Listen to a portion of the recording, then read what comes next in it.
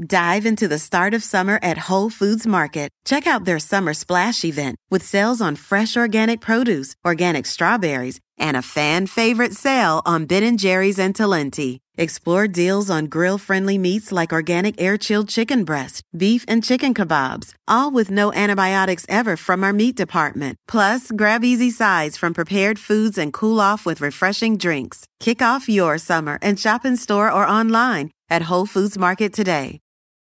When I found out I was going to be a parent, I immediately felt a lot of anxiety and worry. So I went on to BetterHelp to try to look for a therapist to help me with that. My relationship with my family and with my boyfriend and with myself were suffering. I really needed help. I was ruminating a lot. Really getting those thoughts out to a therapist and getting feedback was just life-changing. If you're thinking of giving therapy a try, learn more at BetterHelp.com. That's BetterHelp.com.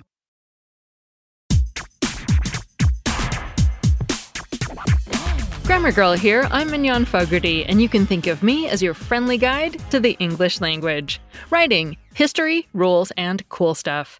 Today I have a follow-up on the word despumate, some follow-up answers to apostrophe questions, and a meaty middle about words that are spelled the same but sound different, like invalid and invalid. I got an interesting comment from a listener named Louis. He says that the Familect word in episode 683, despumate, rang a bell for him. Here's a brief recap of the story from Bruce Zuckerman. And we have a word we use in the kitchen all the time. The verb is despumate. And something that needs to despumate on the stove means it needs to sit and cook longer than in order to get better. A classic example of food that needs to despumate is something that you cook like a soup or a stew, then you put it in the refrigerator overnight, and then you reheat it. It needed to despumate in order to taste better than it did the first time. Bruce said he didn't know where the word came from. But Louis said, quote, "It made me think of the Spanish word espuma for foam or scum.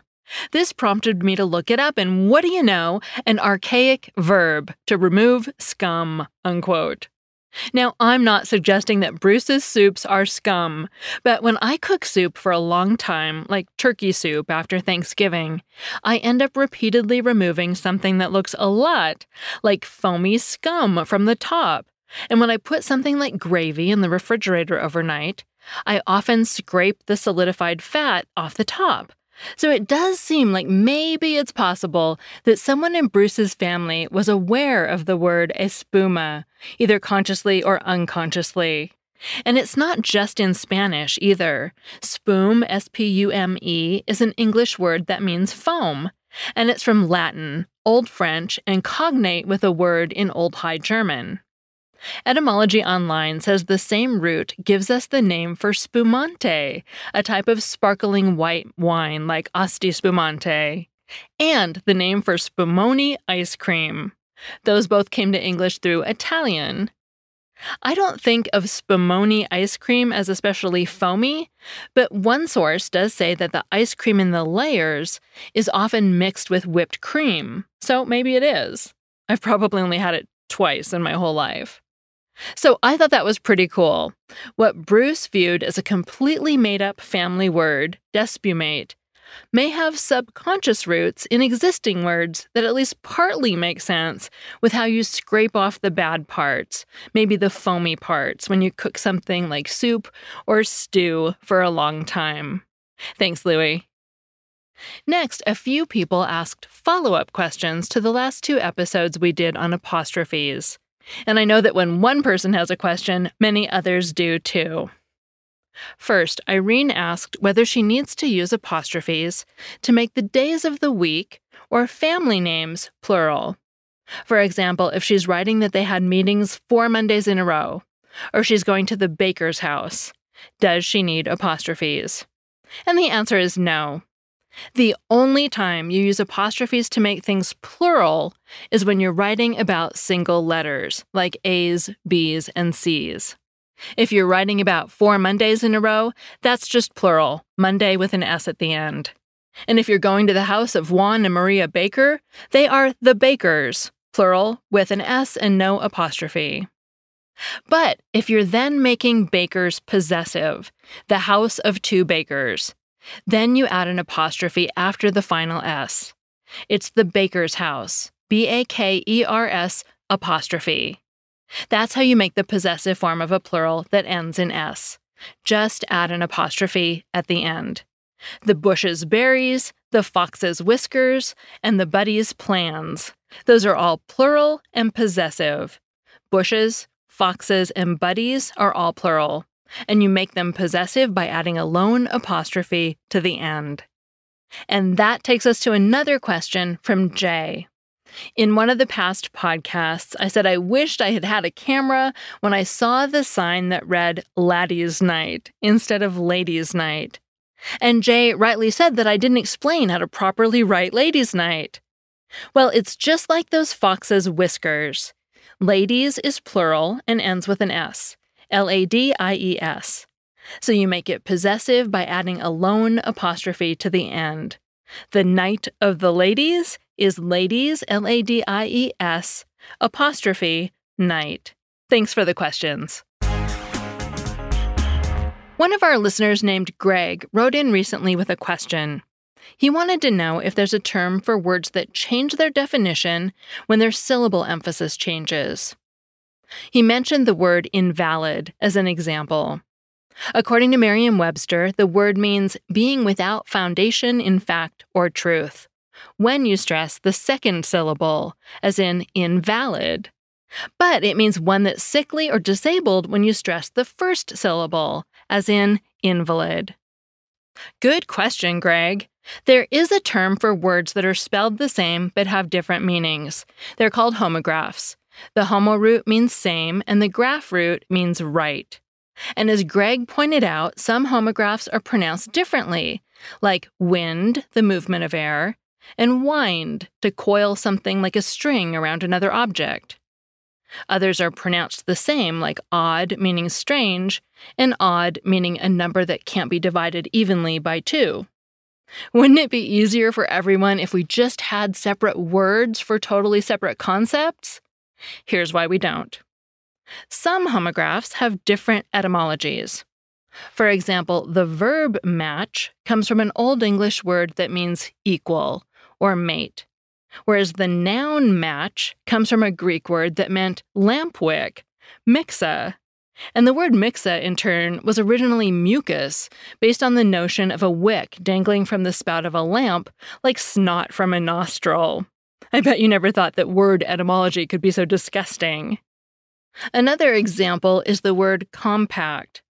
The noun compact, meaning an agreement, comes from the Latin word cumpagici, meaning to covenant together. The past tense of this verb was compactum. In contrast, the verb to compact, meaning to press tightly together, comes from the Latin verb cumpingere, which has the same meaning, and the past tense of that verb was compactus. Even some words that seem similar can have different origins. For example, think of the noun bow, as in bow and arrow, and the verb bow, meaning to bend over. Both of these words suggest objects that have a curved shape, but the noun bow comes from the Old English word boga, meaning an archery bow, whereas the verb bow comes from the Old English word bugan, meaning to bend. There's another reason two words that are spelled the same can have different sounds and meanings. It's because English is what's called a stress-based language. In this kind of language, the meaning of words can change significantly depending on what syllable in the word we stress. For example, compare the word minute with minute. These two words are spelled exactly the same but have different meanings. Same thing with project and project. Stress-based languages have some predictable rules. For example, in two-syllable words, nouns and adjectives usually have the first syllable stressed. Think of the words picture, table, and flower, for example. In contrast, two-syllable words that are verbs usually have the second syllable stressed. Think of provide, compose, or conduct. Our ability to create different meanings by stressing different syllables means that English has tons of homographs.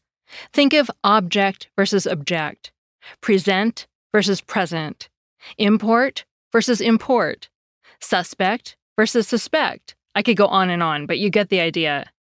Not all languages work this way. In contrast to stress-based languages like English, there are syllable-timed languages.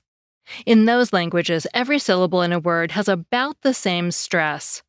You can hear this distinction if you compare the word for library in English versus Spanish. In English, we say library, stretching out the I sound and saying it more clearly than the brary part. Library, library. The same word in Spanish is biblioteca. Each syllable in that word gets about the same emphasis, biblioteca. Another example is the word for trash. In English, we say garbage, emphasis on the gar, and hardly saying the sound in badge at all. When we swallow a mid-word vowel like that, by the way, it's called a schwa. In contrast, the Spanish word for garbage is basura. We pronounce each vowel sound in that word clearly, basura. None of them are swallowed. I'll say one final thing about homographs. Occasionally, they're created almost accidentally when we conjugate verbs. Think of the words sewer, meaning a drain pipe, and sower, meaning one who sews. The words aren't related at all. They just happen to be spelled the same because we add the suffix er to describe someone who does an action. We see the same thing with batter, meaning a mixture of two or more ingredients, and batter, meaning one who swings a bat. So to sum up, homographs are words that have different meanings but are spelled the same. They may or may not have different origins and different pronunciations. Thanks again for the question, Greg. That segment was written by Samantha Enslin, who runs Dragonfly Editorial. You can find her at dragonflyeditorial.com or on Twitter as dragonflyedit. I'm Mignon Fogarty, better known as Grammar Girl. You can find me at the home of my podcast network, quickanddirtytips.com. While you're there, check out the latest episode from our new show, Relationship Doctor: 3 Ways to Save Your Relationship from Technology. That's all. Thanks for listening.